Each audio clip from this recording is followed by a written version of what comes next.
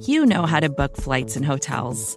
All you're missing is a tool to help you plan that unbelievable travel experience. That's why you need Viator. Book guided tours, excursions, and more in one place. There are over 300,000 travel experiences to choose from, so you can find something for everyone. And Viator offers free cancellation and 24/7 customer support for worry-free travel. Download the Viator app now and use code Viator10 for 10% off your first booking in the app. Find travel experiences for you. Do more with Viator.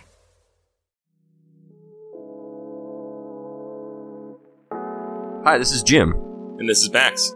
Check out our podcast, The Step Over, the Liberty Ballers Podcast Network, for all of your Sixers needs.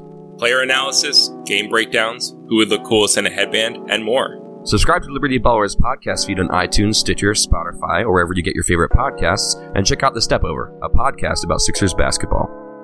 Mostly.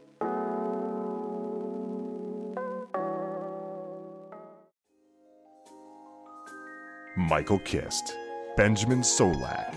It's the Kist and Solak Show, presented by SB Nation and Bleeding Green Nation.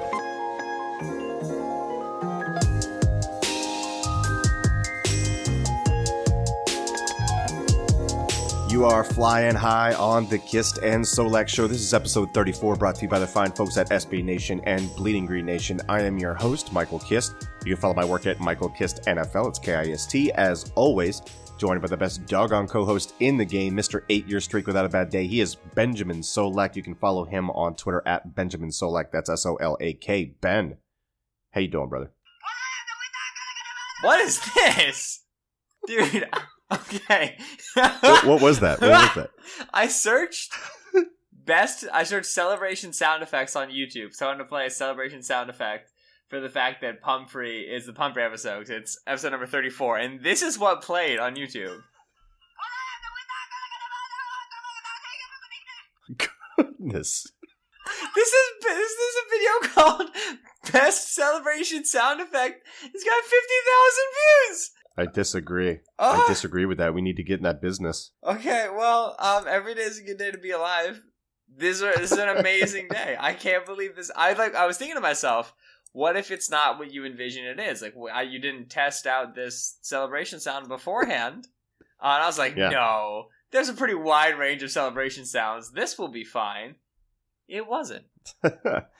So, Ben, today we have our last preview show for the Kist and Solak Show leading up to the London game against the dreaded, aka struggling Jacksonville Jaguars, who are on a 3-game losing streak. We're not doing so hot ourselves. First things first, before we get into this Eagles offense against Jaguars defense preview, which will be the main topic of the show, of course, there is house cleaning to do with the injury report. Not only the injury report, there's been a roster move. Derek Barnett has officially been placed on injured reserve, and he has given his roster spot to cornerback Chandon Sullivan. So that means the two Sullivans, the two misfit toys, Trey Sullivan, Chandon Sullivan, are going to be on the roster for the Philadelphia Eagles. Ben, what did you... Chandon made a couple of splash plays in the preseason that I can remember, but overall, the depth at the defensive back position for the Eagles just continues to just not look fantastic. You know, I think it's very curious that a defensive coordinator would get a decent amount of heat for not playing his third round 2017 draft pick, Rasul Douglas at corner. So Douglas not getting any playing time. You know, Trey Sullivan's getting out there as a safety, and Avonte Maddox is coming back down as a corner before anything's happening to Douglas getting on the field. And then with the new roster spot, he promotes the corner. I was trying to be very curious because you already have a corner on the active roster you're not using. And there's Chandon Sullivan's not playing the nickel. Nope. So unless he envisions more changes with outside corners not playing outside, unless he needs more numbers out there, I don't really know what this is. Like, because I'll tell you that Sullivan is not like taking over for McDougal in the nickel. That's not happening. Sullivan is a cover 2 outside guy, right? He is long. He can jam you up at the line of scrimmage and get physical with you. He's not a nickel. He can't match in space. Can't do it. Right. So the only, why bring him up? Well, because you envision your outside corner depth being a little bit lighter. Why do you envision your outside corner depth being a little bit lighter? Maybe because you're willing to move Ronald Darby or Jalen Mills to the inside? It's the only thing I can think of. But I'm not sold on that because Schwartz has spoken against that a couple of times, so we'll see. Yeah, that would be interesting if they did move Darby or Mills. And he has said that Jalen Mills can play in the nickel. He said that in one of his press conferences. I distinctly remember it. It's also interesting because this Eagles defense has a total of 4 interceptions, and Rasul Douglas has one of them and has barely been on the field as a quarterback. Rasul Douglas has a total of 4 snaps and 1 interception, for God's sakes. So that's going to be interesting to track how they deploy their defense and dole out those snaps. Looking at the injury report, linebacker Nathan Gary still on there with the ankle and the knee. Safety Corey Graham is dealing with a hamstring. However, he is traveling with the team to London, so there is a chance that he may play. I don't care. Cornerback Sidney Jones is not going on the plane. Neither is Darren Sproles, both dealing with hamstrings. As far as limited participation goes, DJ Alexander with a quadricep, Lane Johnson with the ankle still, Haloti Ngata with the calf, Jason Peters with the bicep, all the usual suspects there. Wendell Smallwood and Rasul Douglas come back to practice after taking a day off due to personal reasons. Carson Wentz is back to full participation as expected with the back. And we are recording this on Thursday night. This is probably dropping later in the day on Friday. So this is the information that we're working with right now. Just full disclosure on that. For the Jaguars, some interesting news is that AJ Bouye, the outside corner, the starter for them, is going to miss this game with a calf injury that apparently he aggravated yesterday, which is big news. Leonard Fournette is not expected to play. He didn't participate. DJ Hayden, the other cornerback, so the real light at cornerback right now, did not participate. Same with Tyler Patman, the other cornerback with a neck injury, did not participate. Limited participation from Calais Campbell and Dante Fowler Jr., who apparently triggered something in his groin. And then you've got full participation. We talked yesterday about the offensive line being kind of beat up. Brandon Linder, Andrew Norwell, Jeremy Parnell, all practiced in full. Let's go back to that AJ Bouye one, because I think that out of all of these for the Jaguars definitely impact this game the most for what they want to do defensively. How do you know how to pronounce Boye? Seumalo's on this team. It took me a full 4 weeks to teach you Halapulivati Vaitai on this team. You've got Boye just ready? That's what I do, man. I surprise people every now and then. I'm disappointed because I wanted you to do the typical mistake, and then I could get really sanctimonious and correct you. But now I just there's a gaping hole in my life. Irregardless. Yes, I deserve that. Irregardless is not a word. Boye being gone is a big one. And if you don't mind, I'll take Boye being gone and use it to kind of transition into the All-22. Yeah. Todd Wash is the defensive coordinator for the Jacksonville Jaguars. I don't think there's a defense with better personnel in the league. I think Baltimore is the best defense in the league, but I think a lot of that has to do with Baltimore's defensive coordinator, Don Martindale, who replaced Dean Pease, who retired this past season, but then went to Tennessee, whatever. It's a classy name, too. I like that name, Martindale. Oh, I thought you meant it's Pease. Prestigious. And I was like, really? You like Pease? Dean Pease. I mean, it's straightforward. Yeah. That's what you would expect from a defensive coordinator, not Martindale. I mean, that's fancy. Well, okay, if it makes you feel any better, his nickname is Wink. So Don Wink Martindale. Oh, I love that. Yeah. It's like a 1950s like swing or like jazz singer. That's awesome. I was thinking like Doc Martindale. Like he sounds like a Western like doctor who like heals up guys after they have their duels out in the wild west. Heals them from being dead. Well, no, I'm saying like he like patches them up. He like sews up their wounds and whatever. He like a Civil War sucks doc. Like rattlesnake venom out of their bites. Like I don't know how that works in the Wild West, man. I've seen some movies. Anyway. You can't really step into a better spot personnel-wise than I think Todd Wash did. You got Jalen Ramsey. You got AJ Bouye. And you've got killer free safety, I think, in Deshaun Gibson. And then you have Talvin Smith and Miles Jack, two of the most athletic, rangy, great cover linebackers that are there in the league. And then you've got pass rush, a 2-deep defensive line, which is Calais Campbell, Malik Jackson, and Marcel Darius, and Yannick Ngakoue, and you're backing those guys up with Taven Bryan and Dante Fowler. Like, this is very nice. I want to take Todd Wash, and I want to scream at him. And I want to tell him, Todd, you are probably the only dude in the league who has a defense where you can just like run cover one. Like you can just play man coverage a Why are predominant they playing so much zone? amount of the snaps. And you'd be fine. And not only would you be fine, you'd stop asking athletes like Jalen Ramsey to play disciplined, patient football when he's an aggressive, ball-hawking, rangy, attacking player. Like this goes, like, I see some of the issues in Wash that I feel like we experienced with Schwartz in our frustration, is that, yeah, you want the players to execute, but also it feels like there are better schemes for them, right? The Jacksonville defense is making mistakes in zone drops, both in pattern matching and in what we call like spot dropping or country cover 3, right? Like a lot of modern zone coverages have these pattern match ideas to them, like where you're not necessarily dropping directly to the flat when the flat's your responsibility. You're reading from the number 2 receiver to the number 1 receiver, and you're seeing, who's going to come into the flat, who's going to be working into this whole zone, and you get connected with them, and you let them kind of carry you into the flat. So you see who's approaching, and you get connected with them, and it's that hybrid coverage, man and zone. And Wash with Jacksonville absolutely does run that. And Jacksonville does it well sometimes, and they have issues in it sometimes. But then he runs an inordinate amount of country cover 3, spot dropping cover 3, just, linebackers get 10 yards deep into the curl flat. And if a running back releases right in front of you, don't do anything. Wait till he gets the ball, rally and tackle, which is just unnecessary. Because you have Telvin Smith and Miles Jack, they can cover running backs.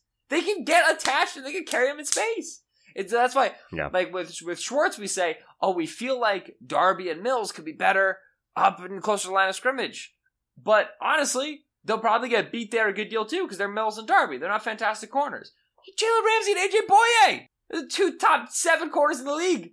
Just let them play man. This is not hard. They double mug or they mug with at least one linebacker, the A gap, about 27% of the time. And when they do that, a lot of it is zone.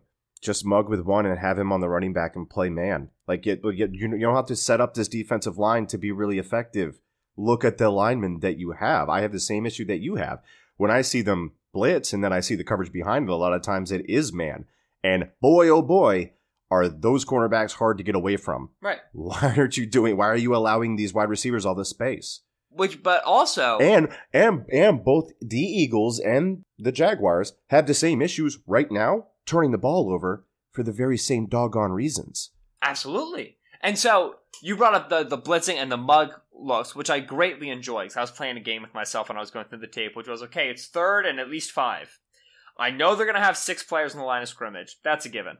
They're going to have 3 linebackers and 3 rushers, and it's great. It's terrifying because it's great athletes, but okay.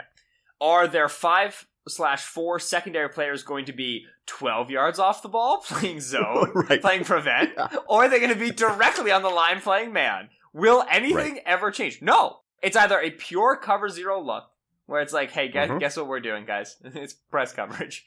Or it's very clear that somebody's going to drop and they're going to play some sort of fire zone, at least a 5-person, not a 6-person zone, because they're not lined up in any sort of threatening man coverage. And so there's a lack of duplicity there. There's a lack of deceit there. But anyway, back to the Boye point. They are not going to be able to run as much man, which they still do, with DJ Hayden on the outside or Quentin Meeks, or if Tyler Patman can go, then Tyler Patman, whatever it ends up being, right? Hayden is usually their nickel, and I want to get to their nickel coverage in a bit. But whoever it ends up being, Trey Herndon, Quentin Meeks, Tyler Patman, whoever it is that has to start taking outside reps, they're not going to be able to run nearly as much man coverage in that regard. This would be a great game to have a stronger wide receiver 2 presence. Be a nice game for Aguilar to get some deep routes. I think that Jeffrey can win some against Ramsey. I've been in the Jalen Ramsey is overrated camp for over a year now. Still going strong. What's up? And so I think Jeffrey can win a few against Ramsey. But obviously you don't want to be feeding the rock to whoever Ramsey's covering. Ramsey is still one of the best corners in the league. If Boye is a no-go, then you should expect to see more of their traditional zone looks.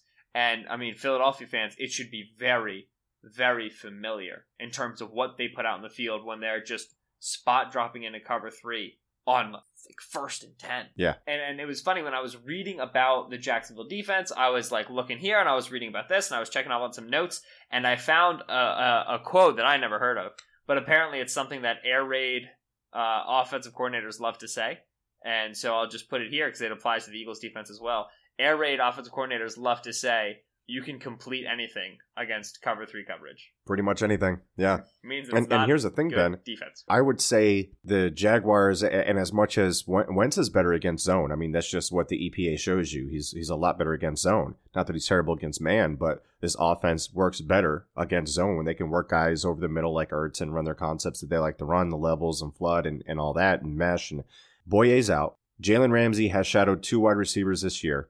He has shadowed Odell Beckham Jr. in week 1, and last week he shadowed DeAndre Hopkins. He should, this game, be shadowing Alshon Jeffrey, and they should be okay playing man otherwise. The one weak spot, as you named, the name that you mentioned, is someone that is struggling right now, is them being able to cover Nelson Aguilar from there, because Deshaun Gibson is a doggone good coverage safety. Yeah, he does some stupid stuff against the run, but yeah, you can mess with him in play action is the moral of the story. And their linebackers are good in coverage. And what I saw from their tape, and I actually went back, Ben, and I charted them against the Titans when we were about to play the Titans, their defense. 100% of the time, and I'm saying that without hyperbole, 100% of the time that the Titans came out in 12 personnel, the Jaguars countered with their big nickel package. So no nickel corner. Right. So you don't have to worry about the depth there. So you've got Deshaun Gibson, you've got Barry Church, the strong safety, and you've got the rookie from Alabama, Ronnie Harrison, on the field at the same time. With Boye's injury, I think the likelihood of that only increases. And what they also like to do against 13 personnel, they either go base or they go big base with that 4-4. Right? Really not a 4-4, but you only have one corner on the field, and they have 3 linebackers and 3 safeties. Because Ronnie Harrison and Barry Church are good against the run. I mean, that's kind of what they do. That's what they're there for. Oh, so you're saying they go Talvin Smith, Miles Jacks, Leon Jacobs, and then they leave 3 safeties in. Yeah. And they go 1 corner against 13? Yeah. Run the entire game out of 13 personnel. Never should Josh Perkins come off the field. You're going to put 3 safeties and 3 linebackers out there on Goddard, Ertz, and Perkins, who isn't even that good? Let me qualify that, because from that 13 set, the Titans only ran 13 in the fourth quarter with a 3-point lead when they were trying to salt the game away a little bit. So you get that conservative play calling. So you're not sure if it's just because of those looks. But the point remains, we are going to see a lot of these safeties in coverage. And I could see them putting Gibson on Ertz a lot, because they put Gibson on Gronk a lot. That's what they like to do. What do you think about that deployment from the Jags, and what do you think of the matchups like they're in as far as what that can do for the Eagles? Should the Eagles invite more big nickel, big base from the Jaguars and get these tight ends? I mean, the Eagles, again, run the most 12 and 13 combined personnel in the NFL. Do you think that continues in this game because of that matchup, or do you think that Ronnie Harrison, Barry Church, Gibson, the linebackers, will be able to take care of business in that situation? Mike, I love it when we come to the podcast without having to discuss something and we're exactly on the same page. I think that's awesome. Last year, Warren Sharp, who's on Twitter at SharpFootball, published before the Jacksonville Jaguars New England Patriots game. Yeah, in the conference championship. Ben can see me shaking my head, yes, and that's the whole reason that they drafted Ronnie Harrison. Go ahead. Right. The secret to beating the Jacksonville Jaguars defense, what he called it. And simply, it was the fact that when the Jaguars were up against 11 personnel or heavier at wide receivers, so 3+ wide receivers, they were first in the NFL in success rate against, right? First in yards per attempt, second in passer rating allowed, When it was 2 wide receivers or less, 23rd in the NFL in success rate, 28th in yard per attempt, 18th in passer rating. So like average to below average, but a huge delta. Because on the field, they had to have Paul Posluszny, who was their middle linebacker at this time last year. And I told Zach Goodall when we talked that him retiring was an immediate upgrade no matter what. Yeah. I mean, they went in the 7th round and got themselves a strong backer. And now they just play Miles Jack at the mic, which is basically what it was. It would have been Miles Jack at the mic and Posluszny at the Sam. But Puz, kind of grew up being a mic. And now it's Leon Jacobs out of Wisconsin, 7th round pick. He sees the field sometimes. You know what I mean? Like you said, okay, it's 13 personnel when it's run defense, right? But he's a 7th rounder. You didn't even invest that much into him. So I went and I wanted to look, and this is all from sharpfootballstats.com, which is Warren Sharp's site where he keeps all this data. Jacksonville has seen, I only have like 12 personnel because 13 personnel numbers are kind of really like very small and insignificant generally across the league. But if we just go from 11 to 12, Jacksonville sees 11 55% of the time, which is below average amount of the time as a defense in the league. Against 11 personnel, they allow 37% success against the pass and 35% success against the run, which we should note right now. The Jaguars are third best in the league against the run with 41% success rate, and they are second best in the league against the pass with 40% success rate overall, just as a defense against all personnel. So they're a top 3 defense against both run and pass, and their numbers against 11 personnel are even lower than the numbers they're putting out as a defense as a whole. That's because against 12 personnel, where they're seeing 12 personnel 23% of the time, it's one of the highest numbers in the league. We go from 37% to 46% success rate against the pass. 9 percentage point increase.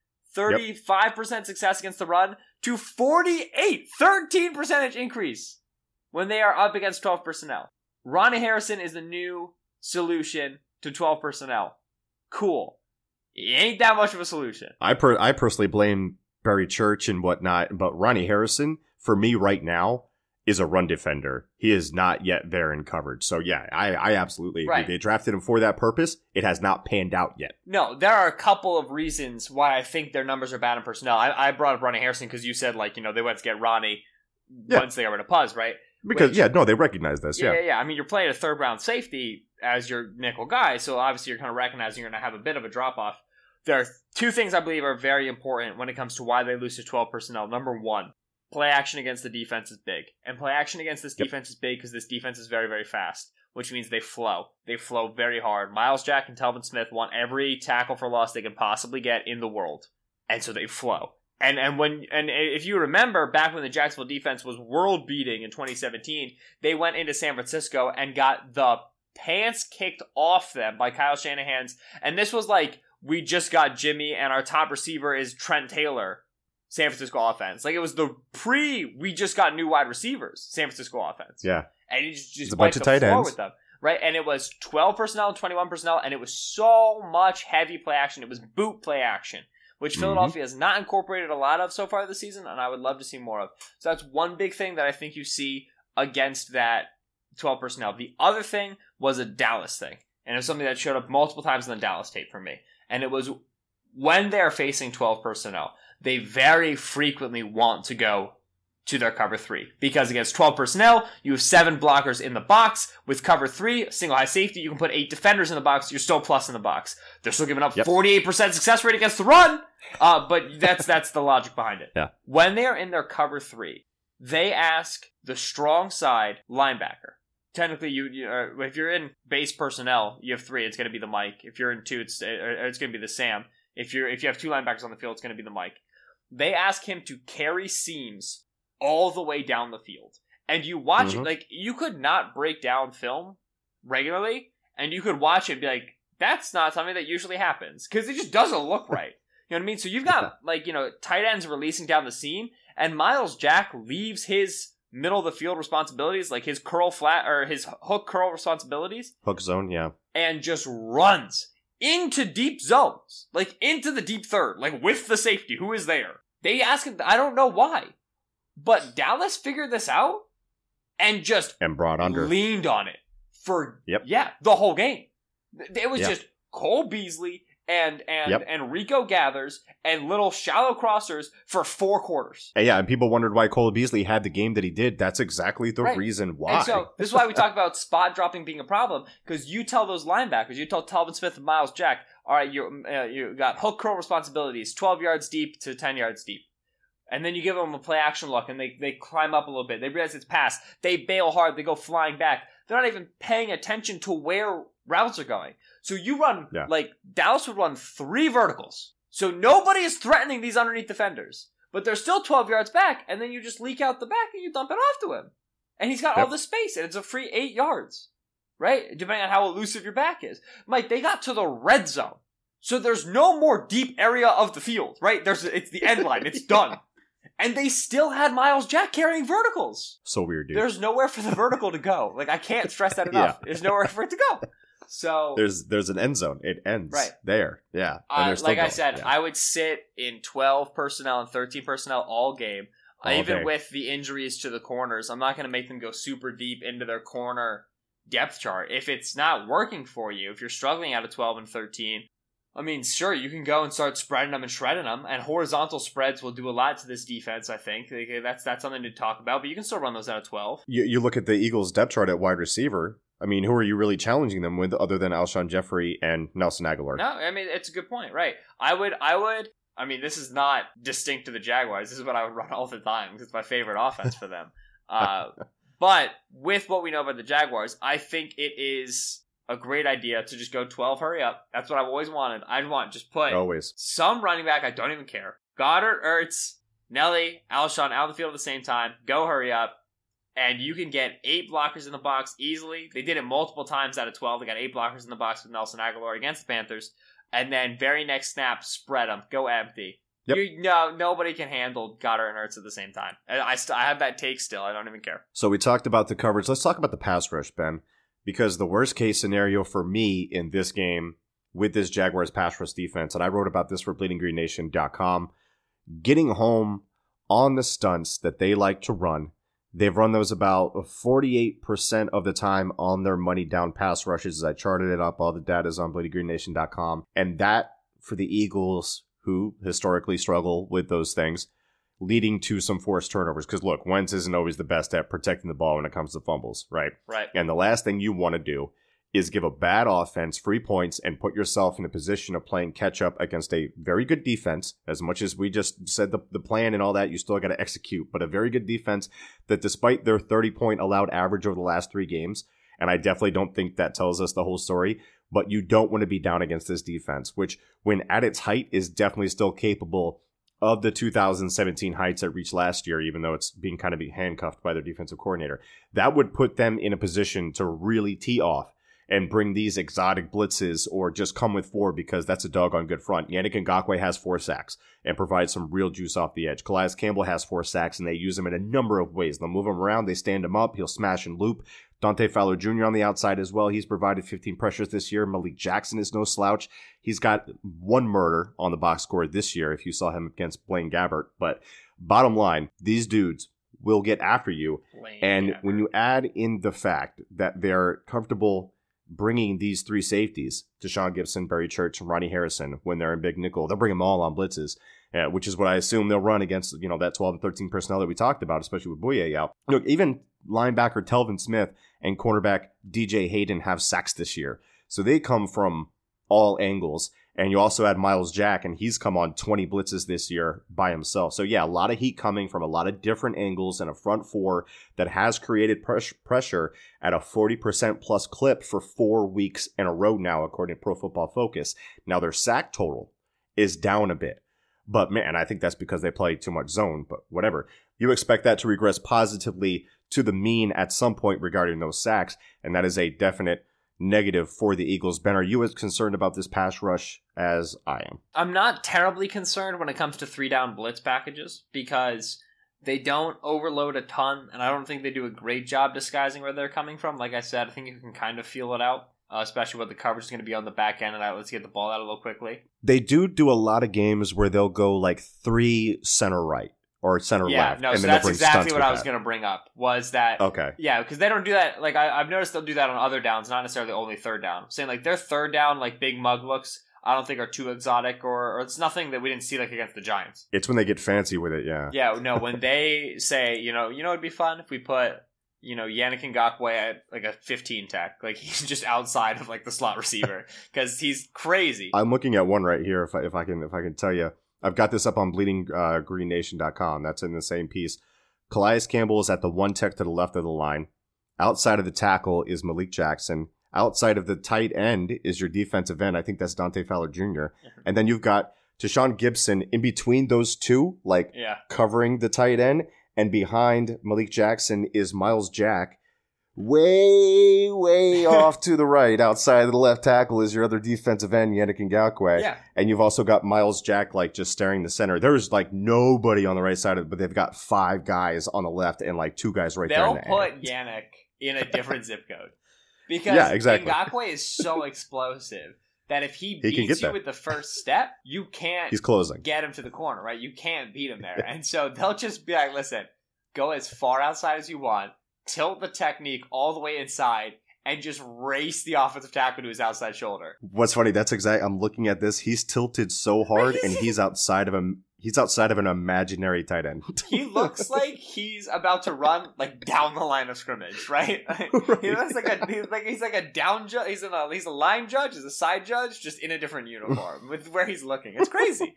But honestly, I mean, it's a 240-pound pass rusher who doesn't have great functional strength. So what are you gonna do? What he's good at is not trying to reinvent the wheel. So no, like you said, when they give you those really wide looks where one guy is in the guard box, B gap to B gap, and then almost everybody else is outside of B gaps. And then they'll just pepper in those really explosive linebackers. Yeah, you've got to build protection calls for those. You know what I mean? Like your typical protection calls aren't going to be able to handle those wide and ridiculous of looks. The other thing that can do is it can make it very difficult for Philadelphia to execute their trap game. Philadelphia loves to run the traps, but you have to have a pretty regular understanding of, all right, we got a 1 tech and we got a 3 tech and the linebackers at a 20 and a 30. Okay, well, we know how to get angles on these guys. When you've got that sort of bullocks going on, like you don't have like the trap is not built to handle that weirdly overloaded pressures. And so you have to be able to get out of those calls, which might mean a heavier zone game. The other thing that I would expect a little bit more of in the running game is the crack toss game, which is something they like to do a good deal, especially with Josh Adams in recent weeks. Why you take Josh Adams and you're the one who get Josh Adams the ball in the perimeter. Maybe it's the only thing he can run. I don't know. Is it me or is he the only one that runs crack toss? And it's like a dead giveaway. I'm trying to remember. I'll put it this way. I can remember Josh Adams running other things besides crack toss, but I can't remember... I think Ajayi got one when he was healthy. Anyway, they've been running crack toss a little bit more this season than they did last season, in my opinion. And when we say crack toss is you're going to get the halfback to the play side out of shotgun, and then he's immediately just going to swing outside of the tackle, and he's going to get a quick pitch, and you get that tackle pulling in front of him, and you down block on the defensive end with either a tight end or with a wide receiver coming in motion or something like that. So it's a way to get Jason Peters or Lane Johnson, obviously great athletes, out in space against linebackers, and then you force corners and safeties to come up and make plays. And that's always what you want when you design a running game. It's for preferably a corner, if not a corner, then a safety, to be the primary guy who has to come up and be physical, because those players aren't built to be physical. So I think you can get the crack toss game going a little bit more. When they go overload, just run away from it, which teams have been doing forever on Jacksonville. And it's one of the best ways to be successful running against the Jacksonville defense. So going on with their run defense, Calais Campbell leads the entire league in run stops with 23. How many games? They played 7 games. He has 23 run stops. Okay, that's fine. I know, he's just getting 3.5, I'm assuming, like, relatively individual that's run high, stops as a defensive lineman. So as the guy, the offensive line is planning on blocking because they know where he is. Just, to understand. 17% stop frequency. It's tops over dudes like DeMarcus Lawrence, Akeem Hicks, Snacks. Dude's a monster. And is a big reason why the Jaguars ranked 7th in run defense DVOA per Football Outsiders. Considering what we have going on with our running back situation right now, Ben, let's go over under. The Jaguars has given up 100 yards 5 times this year, including 206 to the Dallas Cowboys 2 weeks ago. The Eagles have gone over 100 yards 4 times this year, but only had 58 yards last week, probably because there's no Jay Ajayi.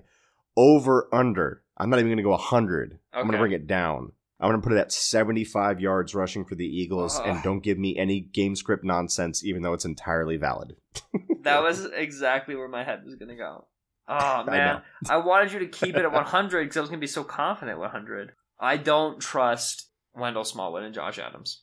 Under. You think any of those guys are outrunning angles from these linebackers, even if they do get to the second level? I haven't put these clips up because I was going to get an article on them. I don't know if I will or not.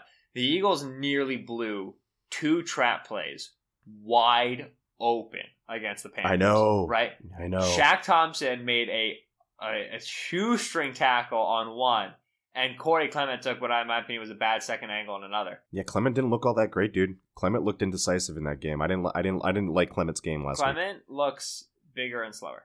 When he was in camp, I was like, oh, snap, he got bigger. That's awesome. Turns out he got slower. That was against the Carolina linebackers, who are fast-flowing and aggressive, and they line up close to the line, and we talked about this.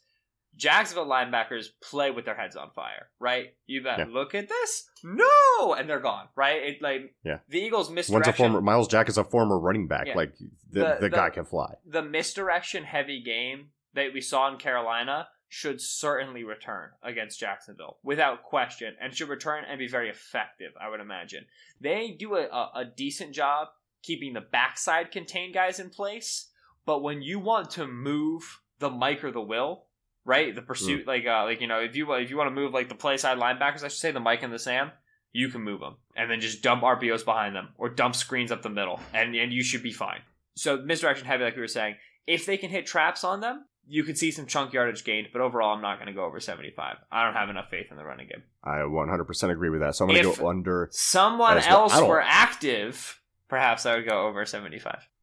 Yes, it would be nice to have Jay Ajayi back. That's exactly right. Darren Sproles. Ben, it's prediction time. That's enough of this nonsense. As soon as we get to Donnell Pumphrey hints, I'm out of here. I'm on a betting website right now. No free ads. Full disclosure, we are recording again on Thursday night, so these odds are not Friday odds, they're Thursday odds. But right now, as we record, the Eagles are 3.5-point favorites. The over-under is at 43. I can do math good. That points to a 23-20 Eagles win around that ballpark. I can't really account for that half a point, but give or take that half a point there. 23-20 is what Vegas is saying for the Eagles. Ben, are you taking the Eagles at 3.5? And are you taking the over at 43, or are you afraid to be great? Mike, on Monday, whenever this line opened, I took Philadelphia -3, and I put a good amount of units on it, and I feel very comfortable with that. Their starting quarterback isn't good, and he's on a short leash.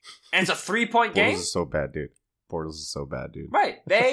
What percentage chance would you put it at that we see Cody Kessler take a drive, at least a drive in this game? 40%. And the line is 3 points? I think when Sharps hit this, which so I expected line movement already, and it hasn't yet. So perhaps I'm too, believing in Philadelphia, and perhaps, people with a further away vantage point recognize the weaknesses on this team better than I do. And if they do, I'm going to lose money, so it's okay. I think it will move as we get closer, yeah. My anticipation earlier in the week was that it will close at 4.5-point favorites Philadelphia. That was my guess. Right, that's what I expect. I'd like for that to happen. I'd like to cash in on a Philadelphia -3 ticket and be a very happy man and go 4-4 into the bye and feel good. This Philadelphia team is objectively more talented than the Jacksonville team, and they have better talents at the most important spots: quarterback, head coach, soundly on both fronts. Peterson is quite better than Marone. Carson is worlds better than Bortles, and Schwartz and Wash is probably better, but it's okay. They beat him in head coach and they beat him in quarterback. You should expect them, in my opinion, to win the game. I acknowledge that Jacksonville has played more in London. I don't anticipate a Doug Peterson-led team being poorly prepared for a London game. With their backs against the wall? That would be very disappointing if that was the case, yeah. Right, and the thing is, we like to talk about Jacksonville. Jacksonville's played in London 5 times. They're 3-2 against the spread and 3-2 straight up. The thing is, their past 3 games, right? They're 3-0, right? They've won the last 3 and they've beaten the spread in the last 3. But by now, I think books are a little bit heavier correcting on Jacksonville, kind of giving them home field advantage, whereas I expect the crowd to be relatively more even because Philadelphia fans have been traveling incredibly well this year. So I take Philly to cover. I look at a 20-7 game. I was going to say 23-7, so I was going to take the under and I was going to take the points. That's what it should be. That's what it should be. Like, I don't expect a whole lot of points against this Jaguars defense, and that's okay as long as you're controlling for a lot of the game. And this garbage offense from the Jaguars doesn't do anything to you resembling anything dangerous at any point. Like, that's when I would get, if we give up over 20 points, if we give up upwards to 30 points, or we, for the first time this season, give up over 30 points to this Jaguars offense, I am lighting myself on fire. All right, you heard it here. Self-immolation on the Kiston Solak Show. Burning monks on the Kiston Solak Show, for sure. That's our theme music. Yeah. I killed it. Ben, anything else before we close up shop for the week and put our sandbags out and board up the windows just in case this thing goes south? Because it was brought up to me earlier in the week, the fake news, the lies and the slander. Jake Elliott is not the worst kicker in the NFL. He does not have the lowest field goal percentage in the NFL. As a team, just generally as a team, Philadelphia is 11 for 15, which puts them at tied for 26th in the NFL, above Seattle, Cleveland, Minnesota, Pittsburgh, and Arizona. Pretty sure all of those teams have had kicking changes.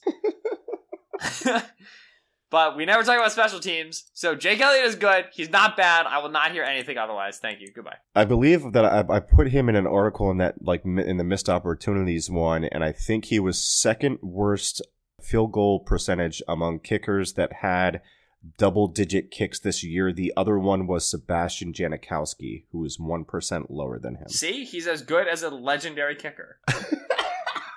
Thank you for making my case, Michael. There was wind! It was a blustery game. Thank you, as always, for listening to the Kist and Solak show here on BGN Radio. I've been Benjamin Solak on Twitter, at Benjamin Solak. That's SOLAK. He's been Michael Kist on Twitter, at Michael Kist NFL. That's KIST. Tomorrow is Saturday, the Gouton and Stolness show. BGN Radio official show. We'll be previewing the Jacksonville Jaguars and Eagles game in London at 9:30 Eastern. Real quick, Ben, I'm going to throw that show in probably at like midnight tonight whenever I get it. So I'm going to put them up first. I'm going to let the main dog bark here on Bleeding Green Nation. I'm going to put them up as soon as I get that audio from them. I'm putting them up first. We're actually going to be on after them on Friday. So no show on Saturday, but doubleheader on Friday. Mike, breaking news here on Bleeding Green Nation. So much for telling me that beforehand. I really appreciate it. I said it in the main Slack chat.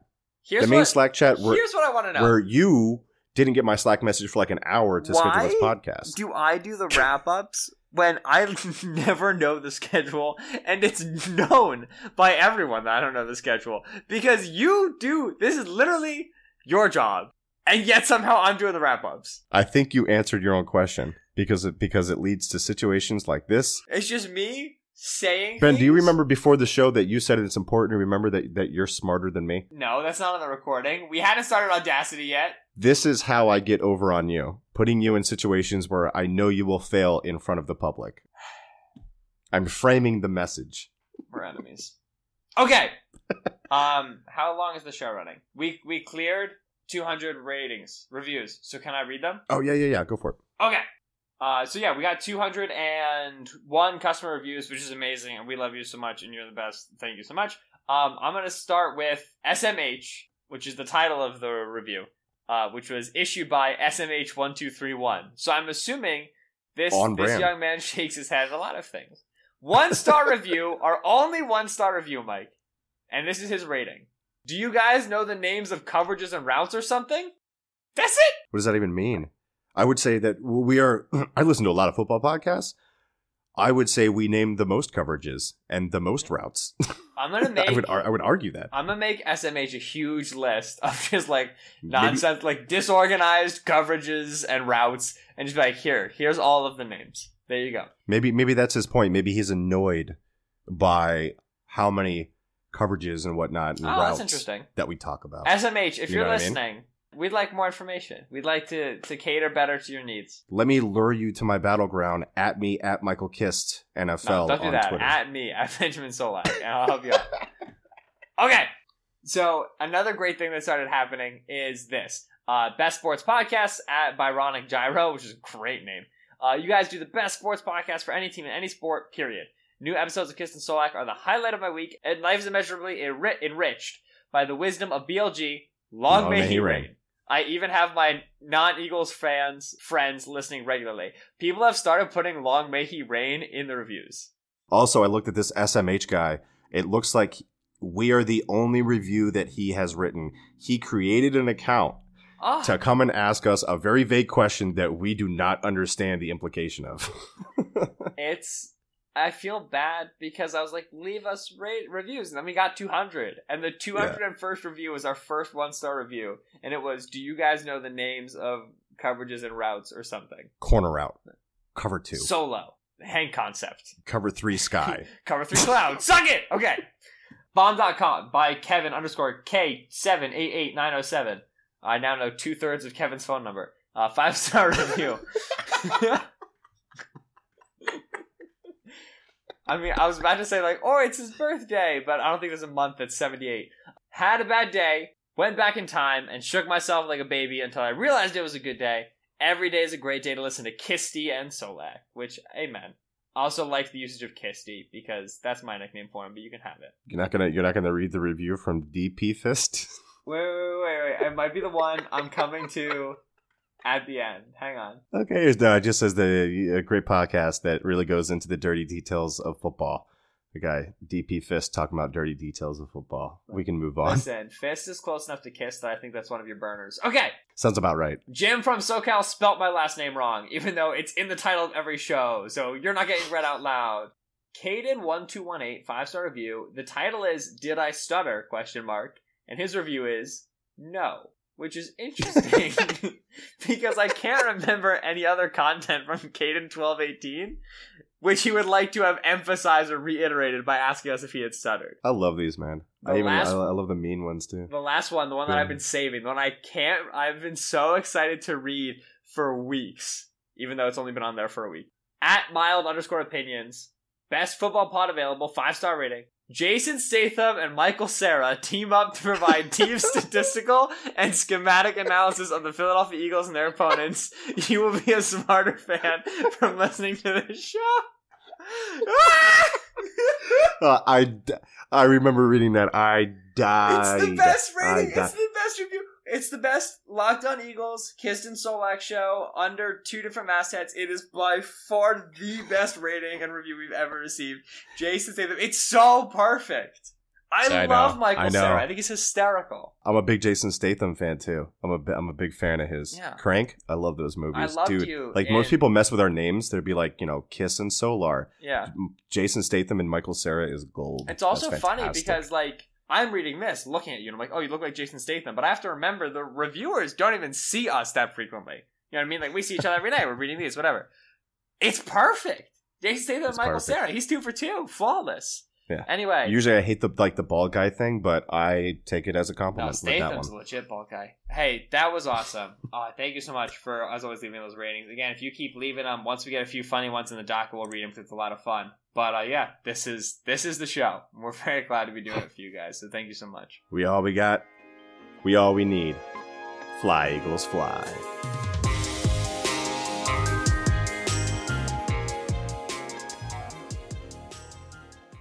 Cover 2. Cover 6. Cover 4. I'm trying to think of a coverage that has fly in it or eagle in it. Cover 1 robber. Cover 1 rat. Eagle's a defensive front. That's not really coverage. That's a front. Yeah. How dare I? He already knows the names of fronts and running schemes. It's coverages. I'm assuming that he knows that we know fronts, so he doesn't ask. Yeah, he knows that we know. Spot concept. Double China 7. Okay, show off. I'm about to look up the Matt Bowen article and just read them all off. Just read them in a run. 4 verts. I like that. 11-21. That's like super old nomenclature, though. Don Coryell, Eric Coryell. Let's go through every offensive scheme ever. 6. We're gonna do the best air raid play of all time. Yeah. We're gonna do a 3-hour podcast, and 2 hours of it is just gonna be us. Let's do one calling where it's plays. just it's like those videos of like the log crackling, right? Which is like the same thing. Like we just really monotonous background music, and we just read very slowly a list of every coverage and route we can think of, and we dedicate it to SMH 1321 or whatever it was. Dude, we can go through the playbook that you have, the Norv Turner playbook from what was it, 1996? The Norv Turner playbook is Coryell playbook's the most disgusting thing in the world. Like they'll have different motions. So I was writing a piece on motions for Bleeding Green. You should go read it. It's great. I read it. I retweeted it. Thanks, it was man. Awesome. I still have to read. I have to read your defensive fronts one. I haven't read it yet. Do you know motions and stuff? Right. So they'll have motions for if they want you to if they want you to line up in the formation and then motion to a different spot. There's one name for that, and then there's a different name for if they want you to start in that different spot and then motion into the formation. So it'll be like, It'll be like. Trips right leap is like start over here and come back over there, and then trips right whiz will be like start in the formation and then leave and go back to the other side. Just call that motion the same thing and either call it before or after, right? It's highly unnecessary from the alignment. So we would be here for months if we had to read through every thing in that stupid playbook. Yeah. Hi, I'm Kara Swisher. I want to tell you about another podcast you should check out. It's called Recode Decode. Every week, I talk to tech and media's key players about how they're changing our world. I interview tech executives like Facebook CEO Mark Zuckerberg, political figures like Hillary Clinton, and media personalities like John Carreyrou, who literally wrote the book on Theranos. Once again, the name of the show is Recode Decode, hosted by me, Kara Swisher. You can find it on Apple Podcasts or wherever you listen to the show. See you there.